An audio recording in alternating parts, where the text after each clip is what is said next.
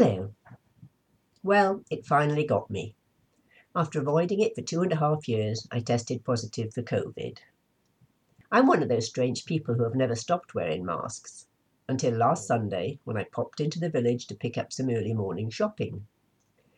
I was so early most places were closed and there were very few people about. It seems a bit unlikely and random, but I don't know where else I could have caught it. I'm not aware of anyone currently suffering. It began as a croaky cough, and I tested, expecting it to be like every other test I've taken, just in case. Imagine my surprise when a faint line appeared. Very faint, but apparently that still counts. It has since turned into more of a snuffle. No worse than a cold so far, and I'm on day 4 officially. But I am making the most of it. Husband is doing all the cooking and, well, actually that's it. The cleaning can wait until I'm better. I'm playing games on my tablet, reading library books, watching a little television. Why is it whenever I have the opportunity to watch whatever I want, I can't find anything I fancy? And generally taking it easy. I notified the NHS via the app as I was told, and they sent me a text saying, try to stay away from people for 4 days. Now I love my family very much, and I have a busy schedule doing stuff, but to have an official stay away notice was rather a treat. Obviously, like lockdown, it would soon get boring and restricting, but 4 days I can enjoy and make the most of. Husband is keeping well away, passing me cups of tea at arm's length and trying to avoid any close contact. I'll test again before I go back into society, but for now will enjoy my own company. Oh yes, and only yesterday I received an invitation for my next booster. It's for early September, so I will have to rebook, as I can't have the jab within 28 days of a positive test. Never mind, at least I'm in the system, and grateful to have had any vaccinations. I'm also persevering with my online Welsh lessons. A word of advice: don't leave it until you're in your late 60s to start learning a language. Vocabulary just doesn't stick in my brain anymore. Each unit I finish successfully pushes everything I learned in the previous unit a bit further out of reach in my head. I've said it before, but if only our brains had a delete button, how helpful that would be. I really do not need to know all 6 verses of For Those in Peril on the Sea, stirring though it is. Why is it I can remember songs from my school days far more clearly than I recall what I was doing yesterday? Which segues nicely, as they say on the radio, into my topic for today: hymns ancient and modern, especially those that have meant a lot to me.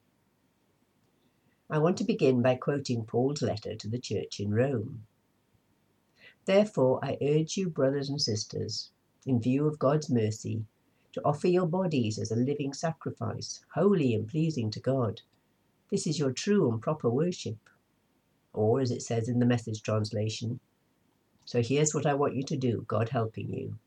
Take your everyday, ordinary life, your sleeping, eating, going to work and walking around life, and place it before God as an offering.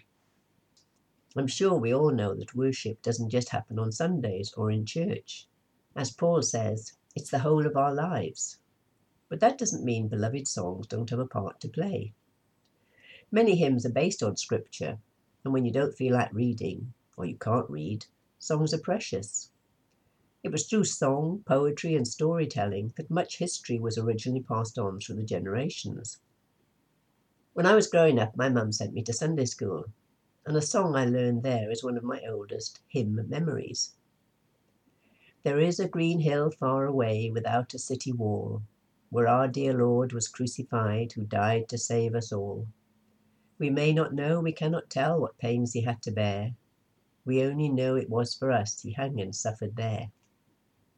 While the image that conjured up in my head of rather a pretty scene with a lush grassy hill was wrong and unauthentic, the words were true and managed to infiltrate my brain, sowing seeds, so that when I eventually became a Christian, I already had a genuine basic knowledge. In senior school, daily assembly meant we sang every morning from our school hymnal. Though the hymns were plentiful, the range we sang was limited. The aforementioned For Those in Peril on the Sea was a favourite, presumably because we lived in a seaside town. At harvest it would be, we plough the fields and scatter. But an ongoing favourite seemed to be, and did those feet in ancient time. This started life as a poem written by William Blake in the early 19th century, and it wasn't set to music by Sir Hubert Parry until 1916. It was a strange choice for a Welsh school for a whole lot of reasons, one of them being the fact that it's now considered an English anthem, and in the 1960s Welsh nationalism was on the rise. While the words of the other hymns I've mentioned up till now have all been based on Bible truths, and did those feet refers to a legend that Jesus travelled in England in his wilderness years, the years unaccounted for in the Gospels. And was the holy Lamb of God on England's pleasant pastures seen? And maybe, most puzzling line of all, and was Jerusalem builded here among these dark satanic mills? For a little Welsh girl not very hot on theology, it was most confusing. And it seems I'm not alone in my bemusement. Nobody seems to know precisely what Blake was getting at, or even if it was intended to be as patriotic as people now like to think, or whether the author was poking fun at the excessive nationalism of the time. But let's leap forward a bit. Our wedding, like many weddings, featured the song Love Divine or Love's Excelling.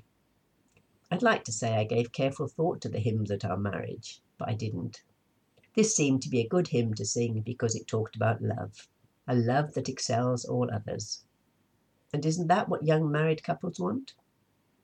The fact that the love that excels all others is the love of God becomes clear if you listen to the words. But what starry-eyed lovers listen to words when they just want to kiss? Pure, unbounded love thou art. Breathe thy loving spirit into every trembling heart. Finish then thy new creation, perfectly restored in thee. Ah, yes, you could rely on Charles Wesley for basics.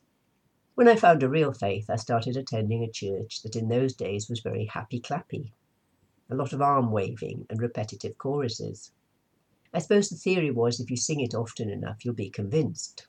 Not sure about that. That's not to say that all modern hymns are predictable, but as I was thinking about my favourites, the ones that have most meaning for me, I find it's the more traditional ones I turn to. And we can't get much more traditional than Be Thou My Vision. The earliest manuscripts of the poem date back to the 8th century, but it wasn't translated from ancient Irish until 1905. It was versified in 1912 and put to a traditional Irish tune in 1919. Like many hymns, it's one I aspire to. Naught be all else to me save that thou art. Riches I need not, nor man's empty praise. I wish I could say that were true for me now, but one day I hope. But this verse I can relate to. Be thou my battle shield, sword for the fight. Be thou my dignity, thou my delight. Thou my sole shelter, thou my high tower. Raise thou me heavenward, O power of my power. I know that need for God's protection in everything.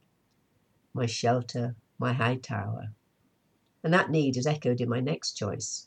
This is beginning to feel like Desert Island Discs, which is Faithful One.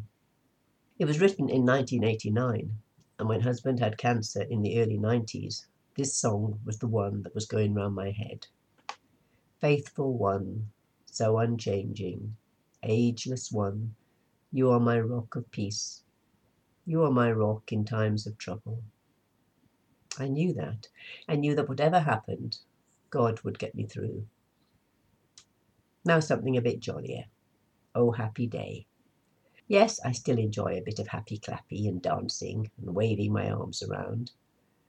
And what a happy day it was when Jesus washed my sins away. When he did, and when he does afresh each day.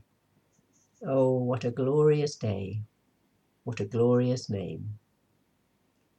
Okay, enough of that. Back to the past. Right back to 1860 and Before the Throne of God Above. Before the throne of God above, I have a strong, a perfect plea. A great high priest whose name is love, who ever lives and pleads for me. When Satan tempts me to despair and tells me of the guilt within, upward I look and see him there, who made an end of all my sin. When Satan tempts me to despair and tells me of the guilt within. If you're like me, you don't need Satan to tell you that. You're only too aware of your failings, which is why it's so wonderful to be reminded that, because the sinless Saviour died, my sinful soul is counted free. For God, the just, is satisfied to look on him and pardon me. As Paul writes in his letter to the Colossians, when you were dead in your sins, God made you alive with Christ. He forgave us all our sins, having cancelled the charge of our legal indebtedness, which stood against us and condemned us. He has taken it away, nailing it to the cross. Or as it says in the Message translation, God brought you alive, right along with Christ. Think of it, all sins forgiven, the slate wiped clean, that old arrest warrant cancelled and nailed to Christ's cross. Because the sinless Saviour died, my sinful soul is counted free. Such wonderful words. The author was Charity Lee Smith, and this poem was originally published under the title of The Advocate, for that is what we have in Jesus, a great high priest whose name is love, who ever lives and pleads for me, and for you, and for each of us. There is no one better to have in our corner. Thank you for listening.